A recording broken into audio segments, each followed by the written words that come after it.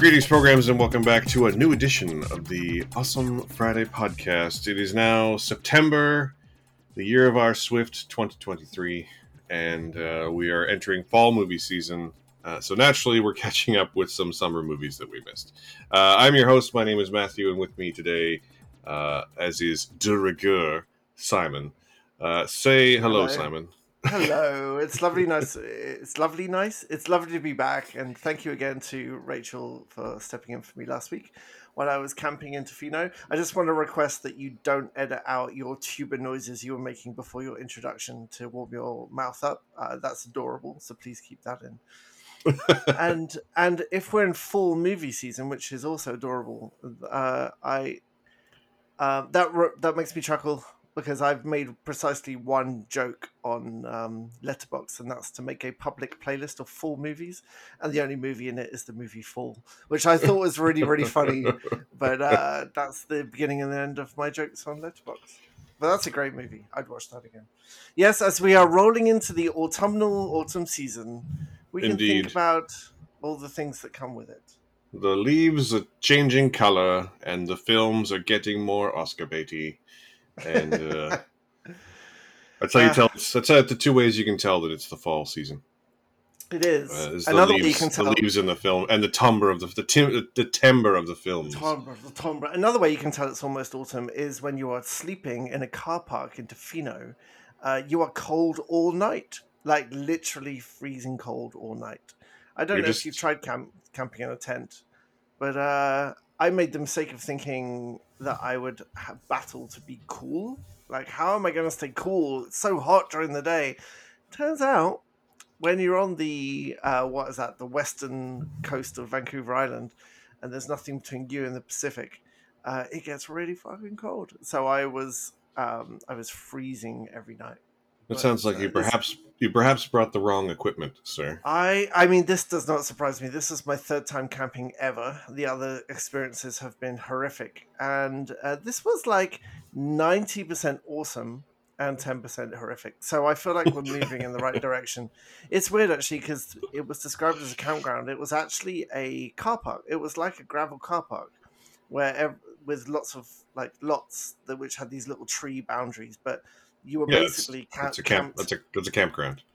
I mean, the only one I've been to in BC was Golden Ears, which was the second time I went camping. And the reason that was horrific is that my son had, when he was probably about 3, had too many s'mores, and at 2 a.m, started vomiting, like exorcist style vomiting in the tent, and I was frozen all night looking after him.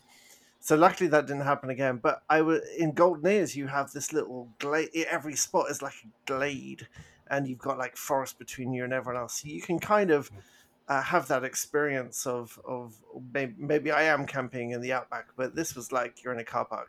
You're next to a million, and all the clever people have like mobile apartments on wheels, and there's us in our tent sleeping on the floor, mixing with all the people. But it was nice. It was everyone was really nice. It was a family campground, so it had a hard music off at 10, all noise off at 11. Security all night, and it was all gated in, so all the kids could bike around, and it was really, really nice. And I mean, you're just describing a campground to me. Like this is what they right? It's just what they are. Like there's two kinds. You're either camping in the forest, or you're camping at a well manicured campground. Right. Those are the options. Grass maybe or ground, but no, it was nice. No bears, which was good, and it was kind of a reminder of how nice it is to be in kind of a community of like-minded people. That was quite nice. Although I did feel very, very English when one.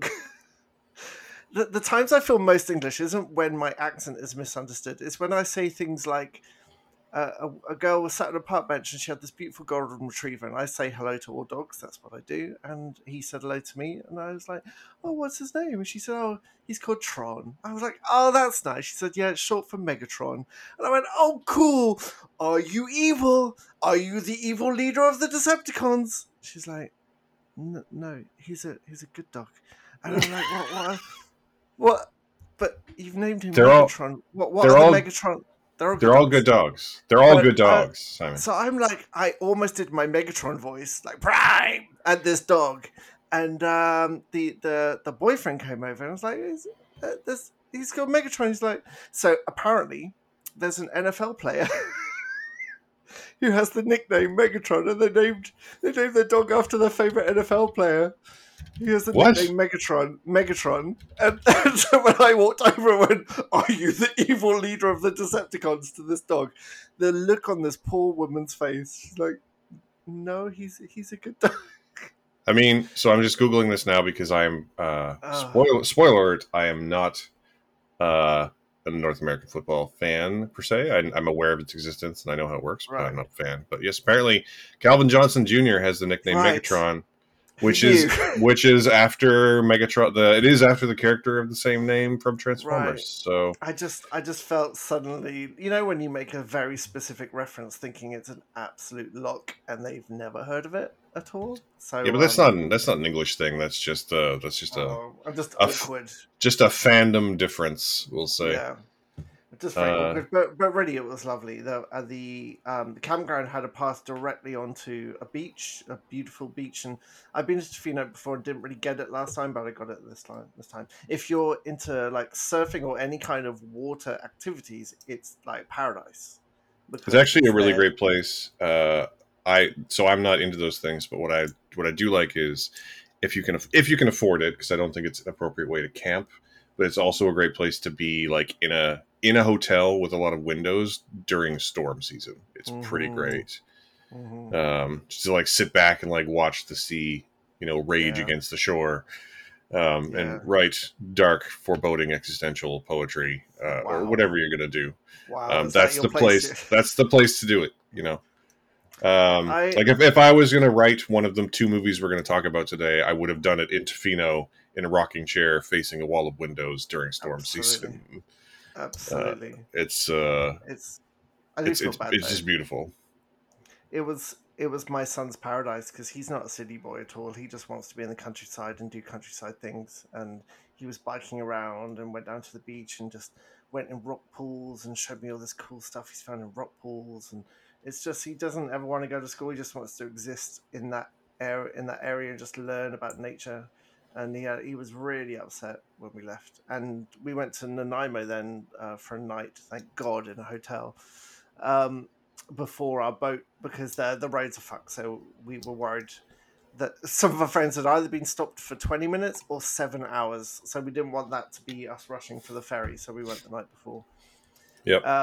And in Nanaimo, as I'm sure you know, but I hadn't seen it before. There's a really awesome play park, and then next to it is a crabbing, like a pier where you can go out crabbing, Yep. and then next to it is a beach full of like just oysters everywhere and starfish everywhere. And my son is just like absolute heaven. He desperately wants to go crabbing and fishing, so of course he's You can go this. crabbing here in Vancouver. Like you can buy a crab I don't know trap and where just though. you Where can is literally there? just go down to like any pier. Really? Like if you go down to like Vanier Park or anything west of that in Vancouver. This is getting very Vancouver specific, dear listeners. Right. I But need to do yes, that you with can. him. But you can buy a crab trap, and you can toss it off a pier. Right. We actually that was one of our when I got married. That was one of our wedding gifts. Was we got like a guided crab catching Oh, that's right. day. And yeah, you can just toss the trap off and wait Gosh, basically.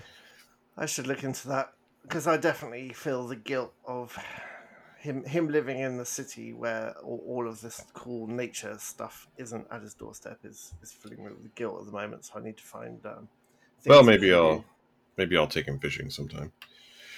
That'd be nice. How you? Because I went home to Salt Spring this weekend for a grand total Yes. of like 25 hours, which is a bit of a whirlwind trip.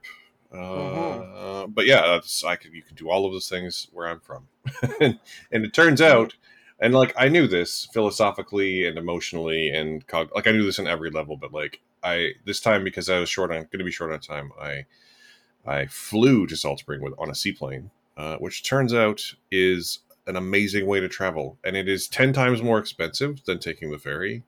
But as I was explaining earlier, coming home last night took 5 hours. Like door to door was 5 hours, and flying Mm.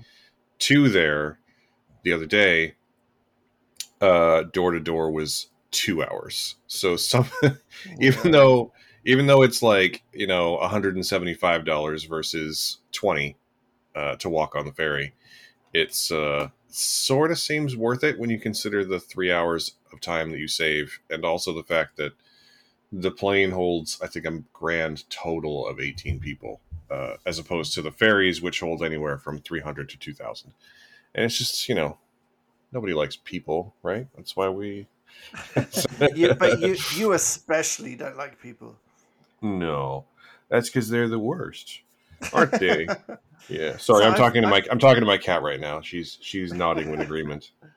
but Yeah. I have a larger kind of a related question for you. Is that I'm in a point right now where I'm kind of done with Vancouver as a city, and having spent a week first of all in this beautiful like beachside area, and then in Nanaimo, which just felt uh, had lots more like nature opportunities and it was a lot more like calmer.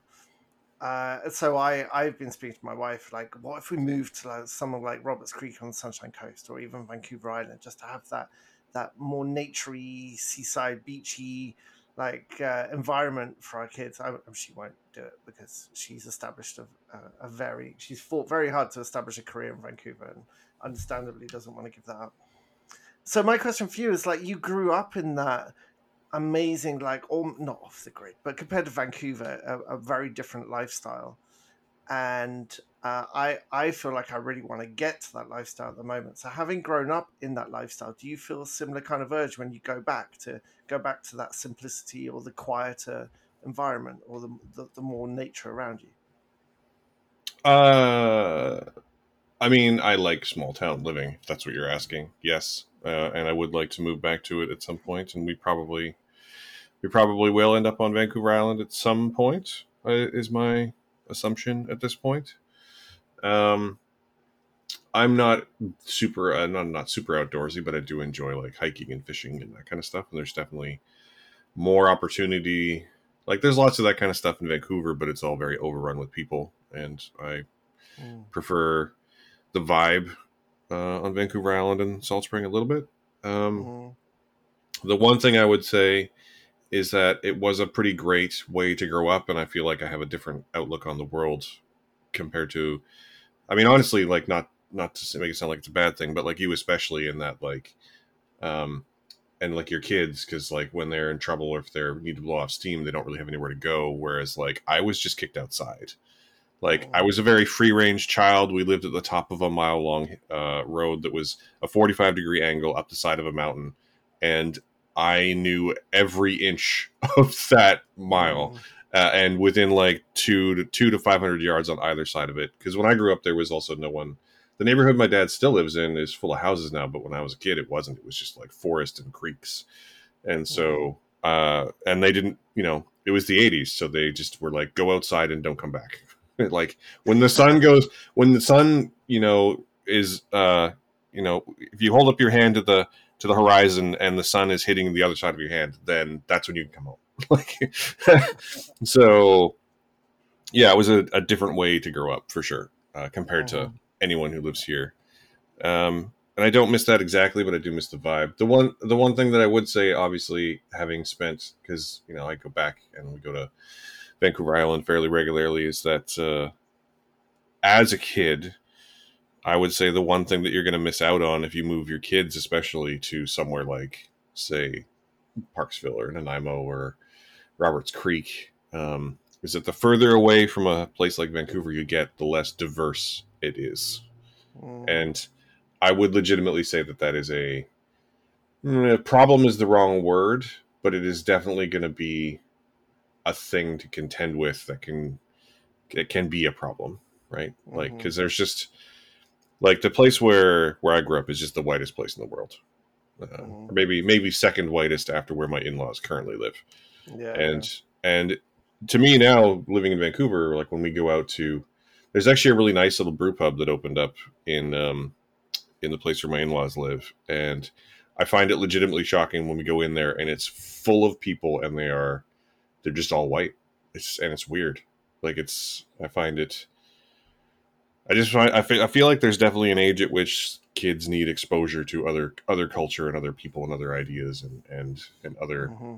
just to know that people are all different, and they're just not going to get that in a place like Vancouver Island.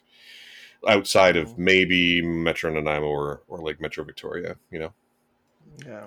And like I say, I'm not trying to say that like everyone on the island is racist or anything like that. That's definitely not true. But there's just, if you're fully immersed with one group of people, then it can be difficult to adapt to a different group of people. And I feel like that's a useful life skill. You know what I'm trying to say? Good point. Yeah, no, totally.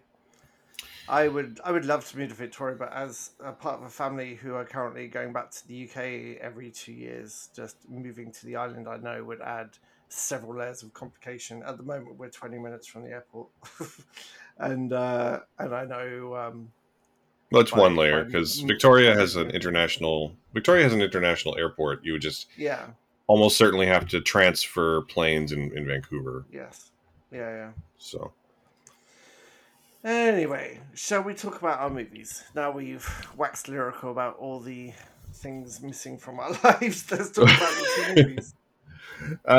Yeah, just to get some housekeeping out of the way first. Mm-hmm. So for those of you who are our patron supporters, just a heads up, there's not going to be a bonus episode this week for time related reasons, but there will be again next week if all goes to plan. So apologies for that.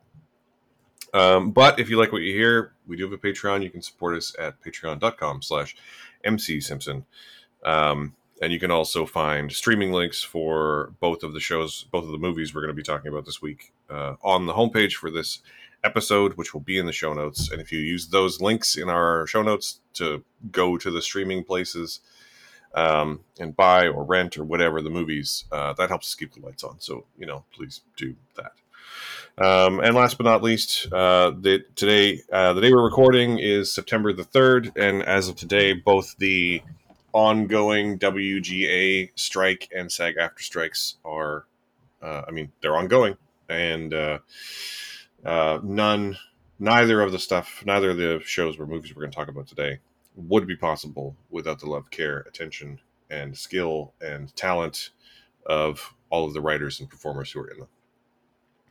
And we hope that the AMPTP comes back to the table soon in a meaningful way, because they have not done that so far. Also extended to video game acting as well this week. Because, it's true. The WGA the board of the WGA unanimously voted to authorize a strike vote, which has a voting deadline of the 25th of this month for all performers who are primarily video game focused or who are working in video games as performers, because apparently their deal has been extended several times. I think it's called the IMA, the something media agreement, has been extended several times with no meaningful updates, and they just haven't been negotiating in good faith there either. So hot labor summer continues. This will shock you, but they went to negotiate with EA, and EA rejected everything outright. And so they were like, okay, then, fuck you guys. We're striking. I know it's very un-EA to refuse anything like that. That's really interesting and if you go on social media, you can find a great clip of Adam Driver talking about this. But so Adam Driver is at Venice right now, and he's allowed to be at Venice promoting. He's in a film called Ferrari where he plays Enzo Ferrari, and he's allowed to be there right now. It's not breaking a strike because the company that produced the film he's in, which I believe is A24, it's either A24 or STX International. I can't remember which one. But the point is, they have agreed to literally all the terms the WGA and SAG-AFTRA want. And in doing so, the SAG-AFTRA and WGA have removed those companies from their struck company list. So the actors are able to go and talk about the movies and make the appearances and the promotions that the big studios are currently missing. And the question here is, if A24 and STX International, which are not huge companies, like if they can make these deals, if they can agree to all these terms, why can't Disney, the single largest entertainment conglomerate on the face of the earth, and why can't Netflix, and why can't Amazon? And the reason is they just don't want to. They have no.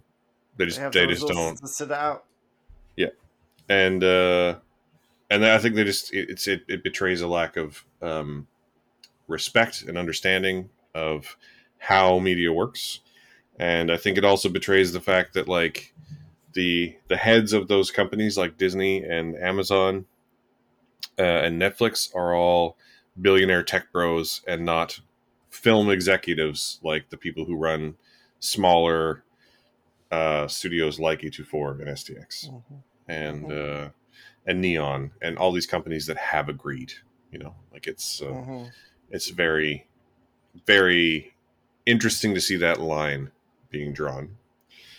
Yes. But anyway, the strike's still on, and we obviously stand with the writers and performers, and we hope to get a deal. But I'm not holding my breath as they're going to get it anytime soon. Yeah.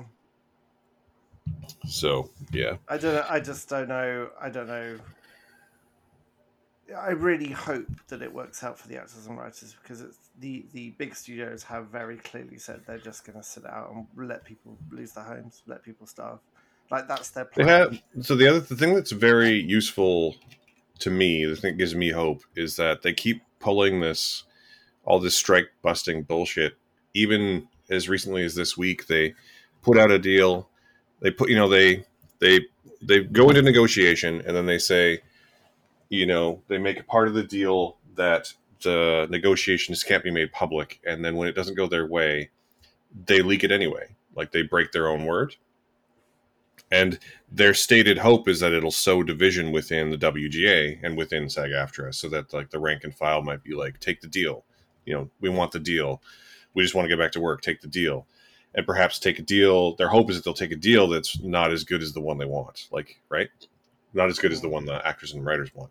But the writers have been walking around together on strike picket lines for over 100 days, and the actors are over 2 months now, and they're all talking to one another and realizing that maybe like no, like this is just bullshit from the studio. This is just bullshit strike busting, and I think it's really interesting and important. It's a really great example of how social media can be actually very important in these things, because every time this happens, it gets outed, and people and just regular people like you and I are like, well, that's bullshit. We're not just relying on like the last big strike, and I spoke about this with Rachel last week a little bit. The last big strike was right before the era of social media, and so the only narrative we got was the one in the trades, and the trades are part of the problem, right? Like they are also media conglomerates.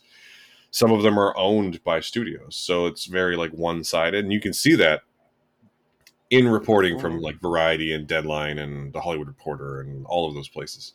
You can just see it in the way they write their headlines. They have a clear like management bias, right? But social media is allowing the counter narrative to get out that like, no, this is bullshit, and you love to see it because it's bullshit. Yeah. And I sincerely hope. I think it feels like the writers and actors are all very much in solidarity with them. Like the unions are all very much on the same page in terms of like the rank and file. So I hope, and there seem to have many of the very successful actors giving huge donations to keep them taken care of on the picket line. So my hope is that they get everything they ask for. And again, like if they can get everything if A24 and STX can give them everything they're asking for, then Disney, Netflix, Amazon, Warner Brothers, Paramount, all of them can. It's just not a question, especially when you consider that it amounts to like less than 1% of their annual revenue. It's crazy. Anyway, I could rant about this for ages, and I have. So let's move on. Let's move on and talk about some movies. So we're going to talk about two movies that came out on streaming in the last week or so, both of which are I would say they're reasonable. I don't know if they're hits from the summer, but they're reasonably well-received movies from the summer. One is a horror movie and one is an animated kids movie. And let's talk about the horror movie first. I don't know. Sure. Let's talk about the horror movie first. So, cool. The first movie we're going to talk about is called The Last Voyage of the Demeter. This is directed by, and I'm so sorry I cannot pronounce this person's name. It's Andre Overdat, I think. Overdal? Yes. Perfect. Yeah. He's Norwegian. I'm sorry. I'm so sorry. I have trouble with Norwegian names. And it's an adaptation of one chapter of the novel Dracula.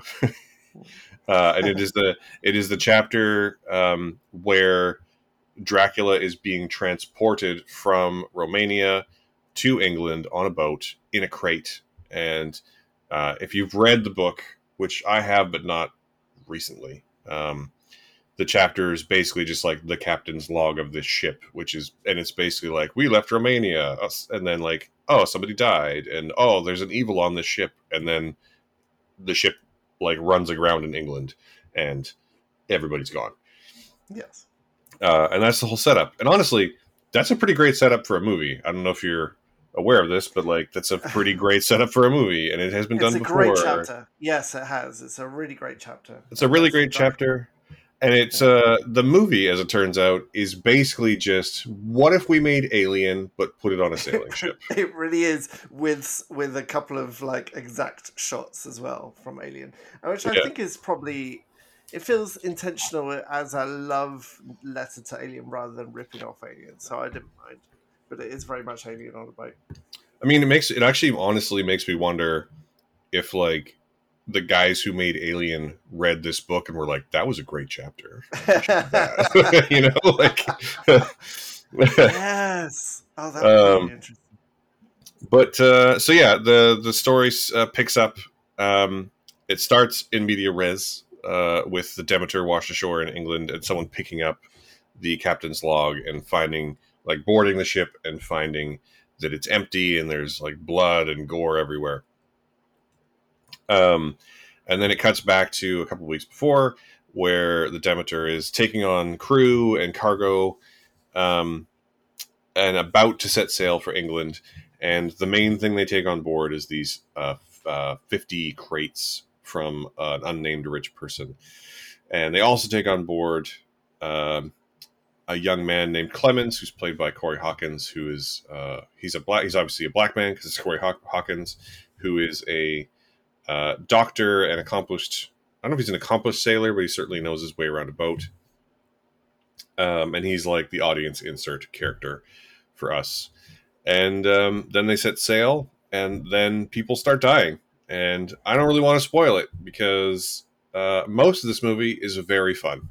I wouldn't go so far as to say that it's a great film or like gonna change the way that we view horror films or anything like that. But like, if you want to watch a movie where there's a monster stalking a bunch of people, some of whom are very stupid, in a closed location in the dark, you could do a lot worse, would be the way I would say it. Mm-hmm. And I think there's a couple of great performances. I think Corey Hawkins holds his own very well.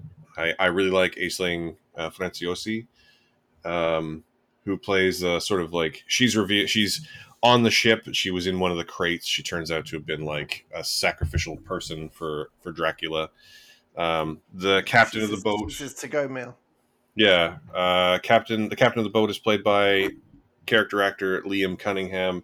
First mate is David Desmalchian, with like the best bad Romanian accent you can imagine, Russian accent you can imagine, and basically you just watch all these character actors like react to a monster, and the monster design is also, I think really interesting, like really good, in terms of like the sort of Nosferatu design of like a half man, half bat.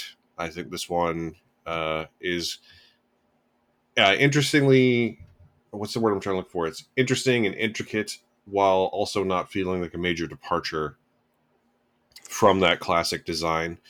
What can I say? I like this movie, except for the very end. Yeah, so here's the problem. I really, really like this film. I think I liked it more than you did. I love Alien. I love things trapped on a thing with a thing. like like The Thing, or like people trapped in a place, there's no hope, but they got to work together and the thing is picking them off one by one. Sign me up. Like, I just love that as a concept. So I think it works really, like Stoker knew what he was doing. It works really, really well on a boat, and it's a really great chapter that's been expanded on.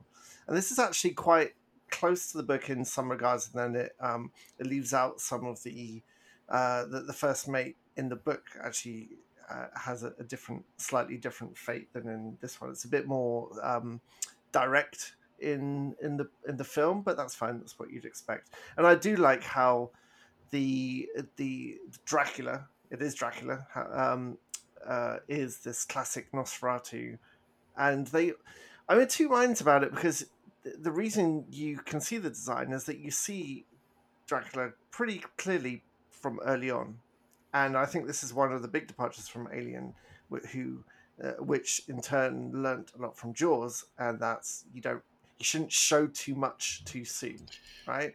There I was think yeah, very little.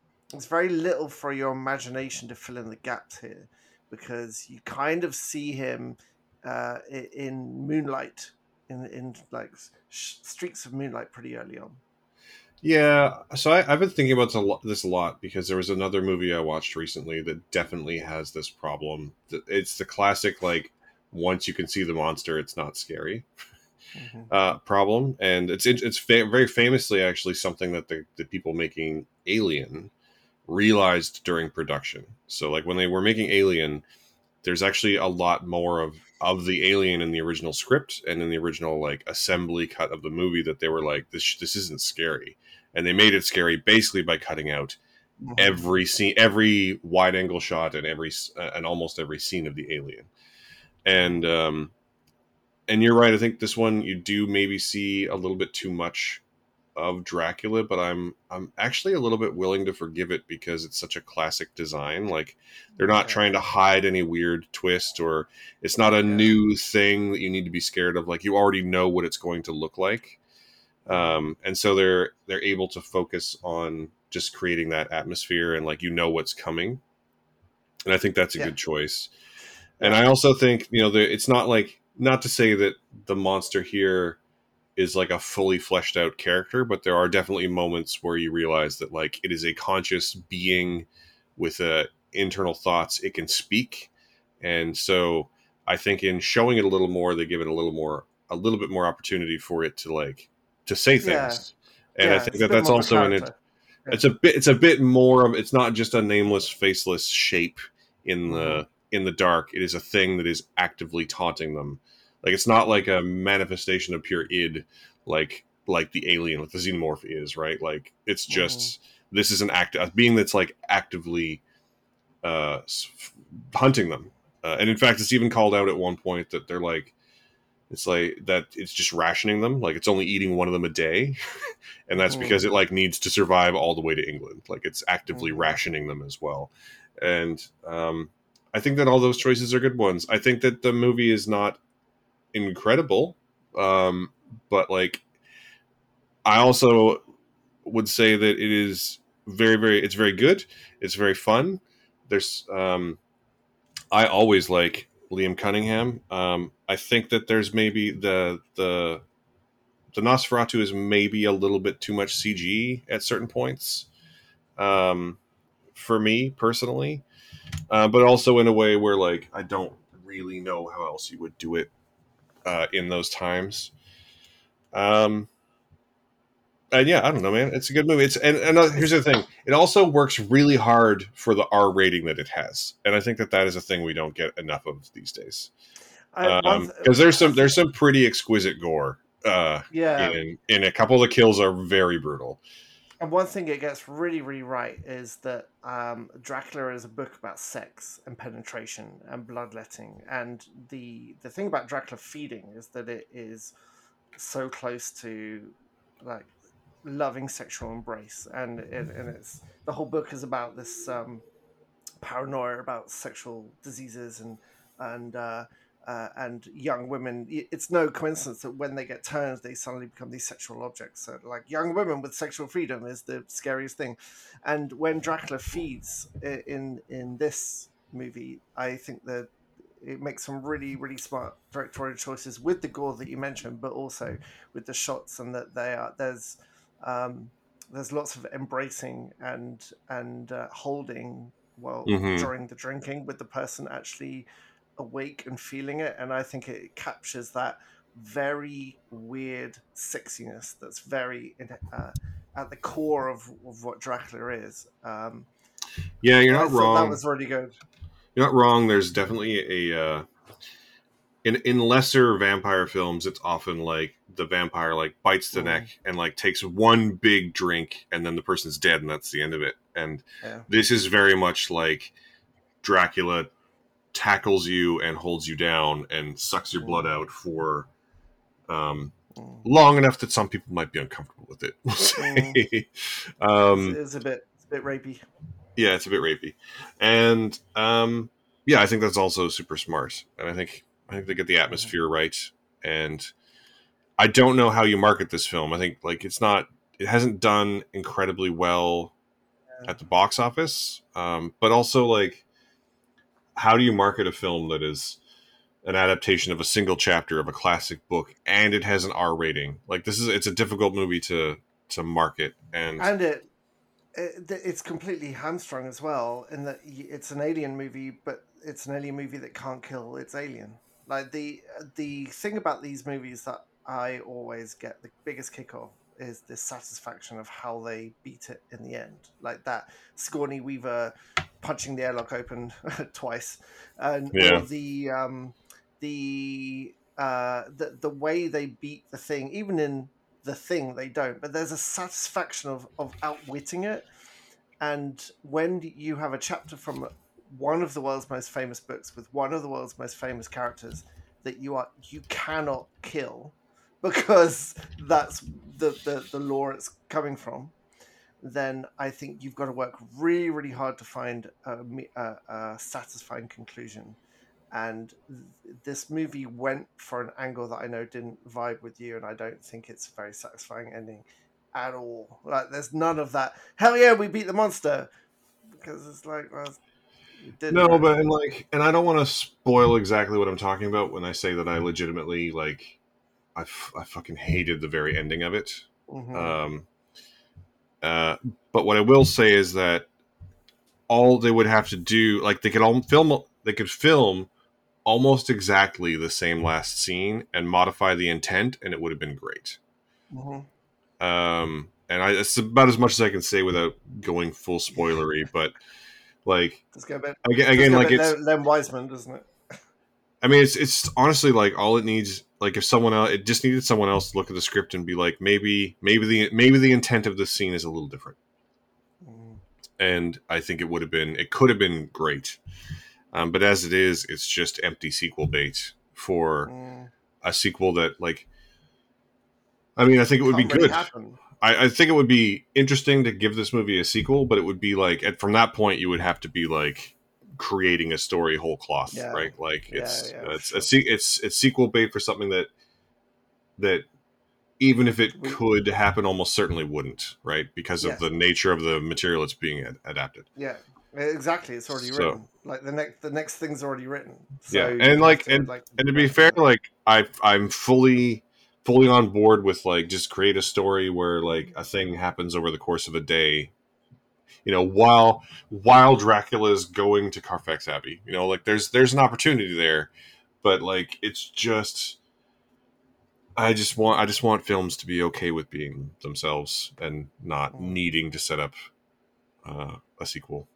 Or just And don't make it Dracula. Make it like Dracula's buddy is also joining him in or just Carfax. any or Like, just or just any other like, vampire, like make an original yeah, vampire. It's yeah, a yeah. But I really, really like this film, even though it's one of the films where you can look at the cast list and you can work out what order people are going to die in. Like, you know exactly when someone is about to die. It's you've seen this movie done a million times before if you've watched anything like Alien or The Thing before, and that there's no surprises, save one maybe, but there's no surprises in the order that anyone dies.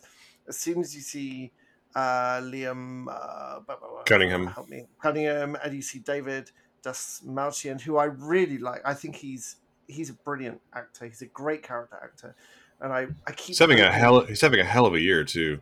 I just want him to get like even bigger. I want him to break out of this like character actor thing and just be a leading man, because I think he's fantastic. But you know damn well they're not gonna. This isn't like uh, um, Deep Blue Sea. Like, there's no like we're gonna kill the famous person quickly just to shock you. You Well, know the there's not. order of this. To be fair, though, there's not really a famous enough person to do that. This is Well, but almost it's entirely. recognizable. Yeah, but all the people in this movie are either up and comers or established character actors. There's no like super famous person at the center of it, right? Like But it's out of the cast, there's two people that you would recognize immediately. So, and they are not the people that die first off. I haven't seen Corey Hawkins in anything before, I am but 100% sure that you have. I He's been feel around like I for a want while. to. I feel like I want to because I thought he was really good in this, like really Uh, really good. I mean, Corey Oh, Hawkins. He's Yeah, American. yeah. I thought he was Um, English. Corey Hawkins got his Huh. start. He was in the NWA movie Straight Outta Compton, and then he also had small roles in like I think he was like a soldier in one of the Marvel movies. But then he was in Kong Skull Island. He was in Black Klansman. He was in Six Underground, which I know you watched. Oh, yeah. He's in the Heights, which I'm pretty sure you watched. He's in Mm-hmm. Macbeth, which I know you watched because we Oh, both loved yeah. it. Yeah, yeah. He was Macduff in Macbeth. Like we've definitely seen him in stuff. God damn it! So his British accent's perfect. By the Uh, way, because I thought he was British. Damn yeah. it!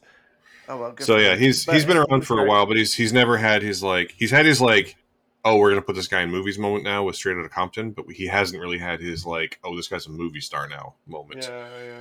You know? The what I was really thinking a lot during this movie, because it is written, it's quite straightforward. It's not written badly. It's just quite straightforward. And I was thinking a lot about The Terror, the TV show with the boat stuck in the Yeah. ice with similar kind of thing, and how absolutely perfectly that is written in such a creative way. And I was kind of wishing this to find a bit more of a creative voice in its writing and the way it went about its story. Yeah. But it's sometimes when you know exactly what's going to happen, it's still fine if it does it well. And it did most of this Oh movie yeah. pretty well. A well I did executed enjoy it. story is a good thing. Yeah, it did. It did. On that note, there's a Love, Death, and Robots episode called Bad Traveling, which is a little bit similar in how it starts, but it does find an original way to not just be a monster picking off people one by one. It's a similar era vessel gets taken over by like a giant crab-like creature, but the way they deal with it is slightly different. So I really recommend checking that out. Hmm. And so I was thinking about that a lot as well. What if this movie found a bit more of its own voice creativity than just being a monster movie on a boat? And it never really did that, but I still enjoyed what it was. It was well executed. I enjoyed the classic vampire design. It sold itself a lot on a lot of physical effects, but there was a ton of CG in this movie that wasn't entirely successful. But on the Yeah, but whole, there was a it lot was like fine. a lot of the gore seemed practical, which Yeah, was I liked. It's just there's mostly a lot. like again there's a number of moments with Dracula where you're like there's a lot of makeup on that person and also a shit ton of CG. Yes, yeah, no, for sure. But I found it really enjoyable to watch. I just wish it had stuck the landing. I wish it had found a way. And actually, your suggestion of changing the tone of the end, I think, would have worked perfectly to make it a bit more like It Follows, where they're just dealing with it, like accepting and dealing of it, or So being I don't like want to talk about it knowledgeable because of it. I don't want to spoil it. But like after we're done recording, I'll tell you what the one how I would change it to make it I think better. Okay, fair enough. Um, and it's not even tone; it's literally intent of the scene, not Yeah, tone. I think I know what And you're getting at, and and I agree. yeah, but you So know, how many stars for you? but also, I just want to point out that David Dastmalchian is having, I think, an incredible year. He's been in at this. I can't believe this list because I just looked it up. I can't believe this list. He was in Ant-Man and the Wasp: Quantumania, Boston Strangler, The Boogeyman, Oppenheimer, and this. And that's just a hell of a year, no matter how you slice it. Not all of them are great. Like we both, I don't think, really liked Ant-Man and the Wasp, Quantumania, but The Boogeyman is good or good enough. Like Boogeyman is interesting because I also watched that this week, and they're sort of this and that are both sort of fine. That's the other movie I was mentioning really suffers from the like once you see the monster, it's just not scary anymore. Right. But he's great in Oppenheimer. He's exactly perfectly cast in Boston Strangler, which is not a bad movie at all. Like he's having a big year. He's also he voiced in some animated stuff as well. So he has a film he's got another film that he stars in that has just not, it's played the festival circuit, but it's just not out yet. So he's having a great year. It's been very satisfying watching him for years and years and years, like creep up the size of his parts. I feel like, I don't know this for sure, but I feel like he probably went the background route, and then he definitely, when I first saw him, he was in non-speaking parts, and he's just so eye-catching. He's not just the way he looks, but he's got great presence, and he's also hugely skilled as the ability to conjure up different characters. So yeah, it's really satisfying to see his career trajectory just go up and up. Yep, from like schizophrenic goon in The Dark Knight to this, I think is a great trajectory. Yeah. So how many stars are you giving this then? Well, it's 3. It's fine. Yeah. I see a lot of the people reviewing it who are like, talking about how it's maybe a knock. I totally get and understand the criticism that it's basically a knockoff of better movies, but I still think it's well executed. Like it's not perfect, but this is one of those movies where when people say like, where are the mid-range movies for adults? There's one in theaters right now, and you can go watch it. Like, and it's on demand, so you can watch it. So yeah, 3 stars. And you? Yeah, 3 for me as well. Yeah, I enjoyed it. It's good. Yeah, it's perfectly fine. It's a perfectly, and like I watched it at home, and the option was to buy or rent, and I took a chance and bought it, and like I'll definitely watch it again. So yeah. Well, shall we move on? Let's move on to our second summer catch-up movie, which is the children's animated film Teenage Mutant Ninja Turtles Mutant Mayhem, which is a bit of a mouthful. And why don't you take us through the very basics of the plot, Simon? Well, how can I summarize this? In a half shell, they're the heroes for. In this day and age, who can ask for more?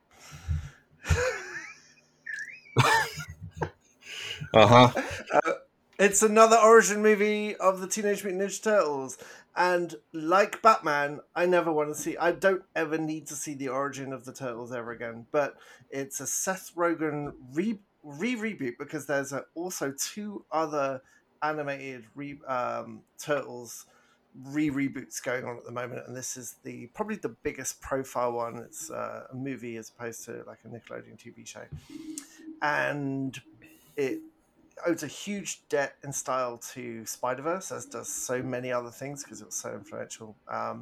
It's got a mix of very chunky, almost claymation-looking animation with lots of hand-drawn highlights and expressions for sound effects and things. Yeah. And the difference with this, I mean, the origin. It tells the origin of the ooze going into the sewer and turning these 4 turtles into mutating them into humanoid form and being trained by a humanoid rat to do ninjutsu and then fighting baddies. And the key difference here is that they are Teenage Mutant Ninja Turtles, and the teenage thing here has been interpreted as like 13 instead of 18. And if you are a fan of the other movies, including the live action movie from the 90s, 80s, 90s, 90s or 80s, which is a bit clunky, but it's got a good heart. All the other Teenage Mutant Ninja Turtle adaptations treat teenagers like 18, 19, and this uses them as like 13, maybe 14 maximum. And they're in the story they're 15. Like they're exposed to the use. It literally says 15 years later. Oh, does it? But 15, oh, it does. Yeah. But anyway, young teens instead of old teens. They're younger, anyways. The point. Yes, age appropriate voice actors, and they have a little bit of fun with their relationship with Bebop and Rocksteady and the other mutants, and the big bad is Superfly instead of Shredder or Kang, and or is it Krang? I can't keep track of all the Kangs. Doesn't matter. Um, but didn't really work for me. I there's it's got some really good fight scenes. It's very dynamically directed, but I think the decision to make them really the younger teens, it's there's lots of like kind of references to that age group that I just found them annoying. I just found their kind of shtick really annoying, and also I don't think I realized it was going to be like a Batman Begins kind of deal. It was them at the very very beginning of what do we even do with our weapons? Like what do we even do in this situation? And I also found the art style quite ugly. And all once I realized that it reminded me, so the claymation style is kind of got over exaggerated caricature style of bodies and almost like slow lower frame rate like clayish bodies with those accented highlights, and it really reminded me of the MTV style, like celebrity deathmatch, that kind of animation. I just found it Yeah, quite ugly. I sort of I sort of see that. Um, I didn't love it, but I think it works. Um, for me, like I actually really like the choice to make them a little younger. I think it makes it clear that um, as a person who grew up when the Ninja Turtles were like coming up in terms of like their pop culture influence, um, I think it's really important and interesting, but also important that this film is clearly not meant for me. Like this is not. I think the choice to make them 15 makes it clear to the audience, but also in a way that I think it hasn't to the filmmakers before, at least that I've seen, because I haven't seen every Ninja Turtles thing. But like it makes it clear to the filmmakers that like we are making a movie for children and not a movie for the 40-year-olds who were children when this was new. And I think that that's important. Um, and I think it works. Like, I don't think you're wrong that some of their shtick was annoying, but I find 15-year-olds annoying. So I don't know. Like, that squares for me pretty well.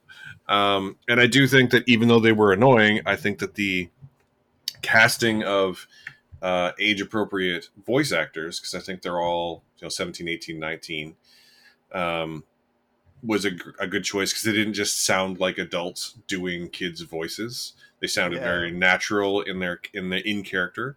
Hmm. And even though they are like, sure, they're annoying 15-year-olds, I will concede that point. But they're also clearly four brothers who love each other and have like loving, dynamic, lived-in relationships that don't need to be like exposited on screen. You can just tell from watching them for 3 minutes that they are a set of four brothers, right? Like they, Hmm. all of the writing in terms of their relationship with Splinter, with their dad, is also really, really well written. Um, and all of the motivations, especially Splinter's motivation for keeping them in the shadows, in the sewers, is, I think, very well written and very well executed. My problem with this movie is that it feels about 20 minutes too long. Hmm. Um, it's I think it sags a little in the middle, and I think that it has it has a chance for like a very resonant thematically on point ending, and then it keeps going for 20 minutes. Hmm. And I feel like all of the points that they're trying to make in that last 20 minutes, which to be clear is gorgeously animated, but I think almost all of it could have been handled by taking the best parts of those sort of two endings and putting them together, Hmm. to create something a little more cohesive, and b, it would sort of maybe tighten up the rest of the runtime as well. But I sort of disagree as well. I found the art style. Uh, I found it very interesting and dynamic, and I think ugly is the wrong word, but it's very striking for sure. And even though it owes a huge debt to Spider-Verse, because as every time we watch an animated film these days, that's what we say, right? Because it is so influential. Yeah. But what was I trying to say? Basically, that like the art style manages to also be very distinct within that, right? Like where, because this is very much a mix of like, it almost looks like the initial drawings were done by children. I kind of love that about it. Yeah. And it is a bit, blobby and outsized proportions, but I absolutely love that, like, if there's like steam in the background or like mist in the background, like that's just like crayon or pencil crayon. Yeah. There's a great scene, and it's just a single shot where they're looking down from a building down to a street, and there's street lights, and like the light coming out of the street lights is obviously just like pencil crayon squiggles. And I love that. I love that kind of detail.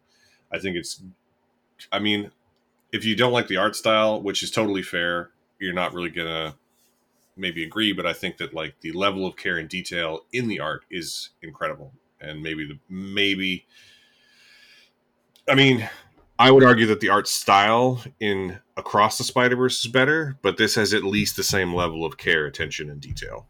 And I love that.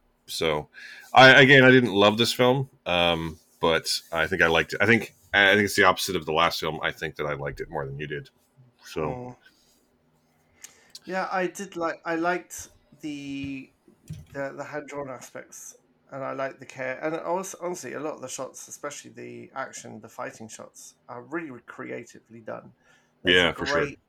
great combined fighting scene where they decide to hit these three sort of gang groups, and it cuts them across. So it basically choreographs the same fight but cuts between the three groups in a pan across the screen. It's fantastic. And there's a car chase later with lots of panning around, and there's some really good creativity in it. I will It's also mainly say, best use of No Diggity since the first Pitch Perfect. the soundtrack was on point for sure. Yeah. The it's just I didn't I found the character models just I didn't like looking at them. I didn't like and I think that's so important when you how you engage with something animated is how it makes you feel when the visuals like hit you. I Yeah, that's like fair. the background accents, but the main models I just found them really I'm not a big fan of caricature. I think that's probably a big part of it as well. And I I I found it wouldn't annoying. I wouldn't go so far as to say that any of it is caricature. Oh, Um, I mean it is.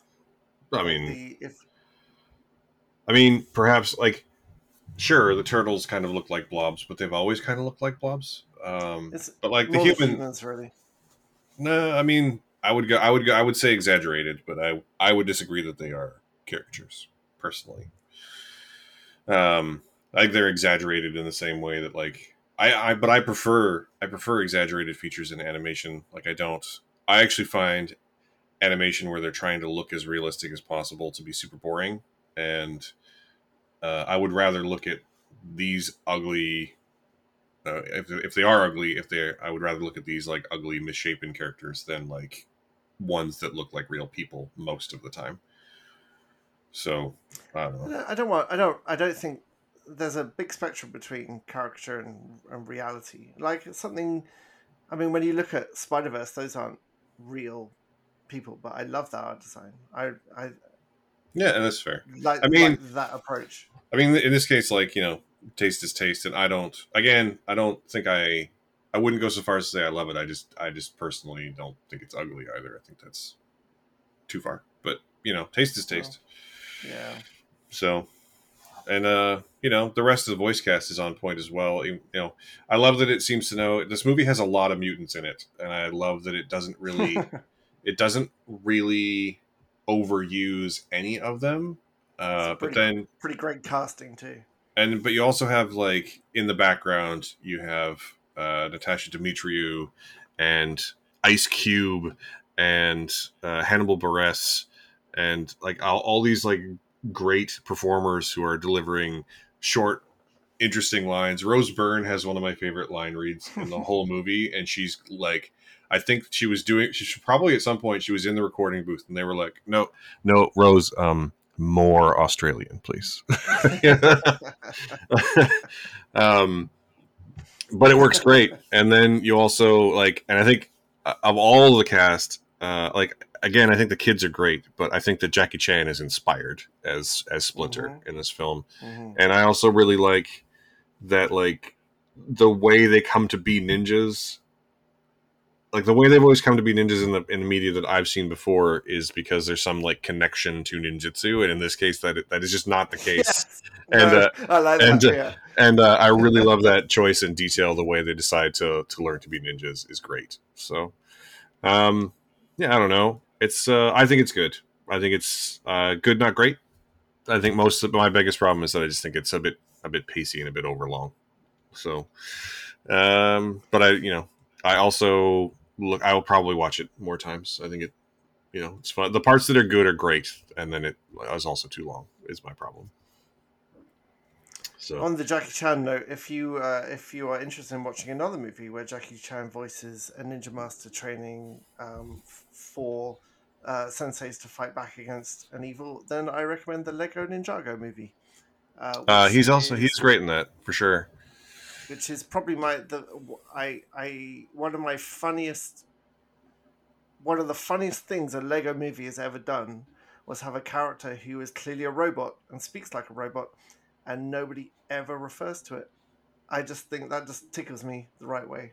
That Doesn't he also like insist that he's not a robot yes, several times? yes, of course I'm not a robot. As my mother always used to say, and like modem noises, and no one ever refers to it. It's the funniest thing.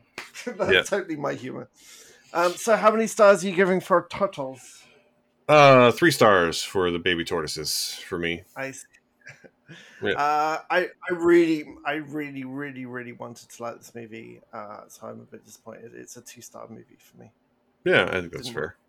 I see where you're going with it, and I get it. That makes sense.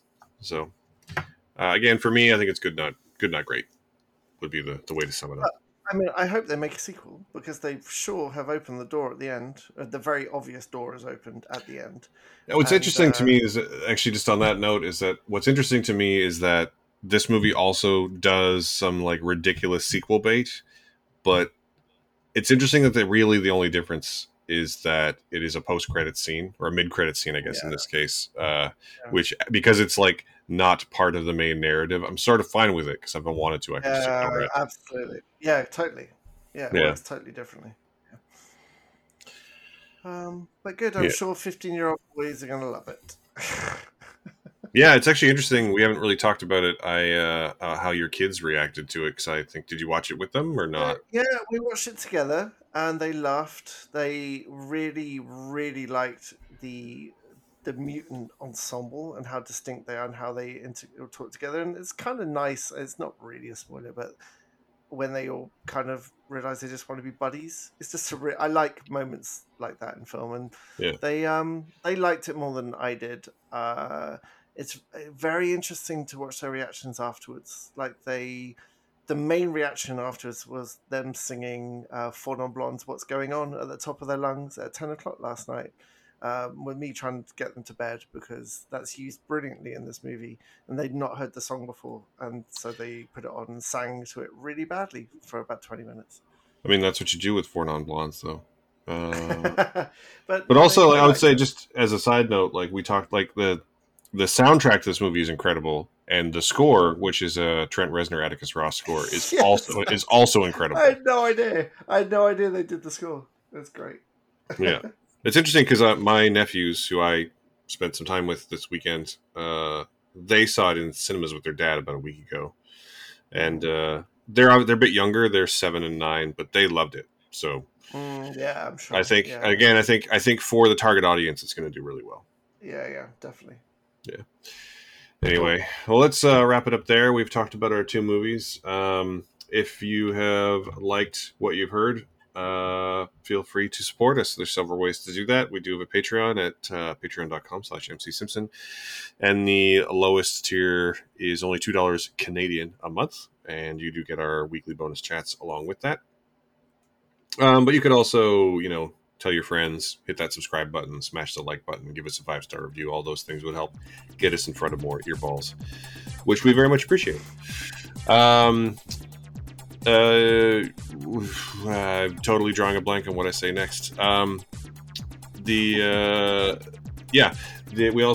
record this here in Vancouver on the unceded lands of the Musqueam, Tsleil-Waututh, and Squamish nations. That is the entirety of the show for this evening. So thank you for joining us and for listening on this awesome Friday. Thanks. Bye.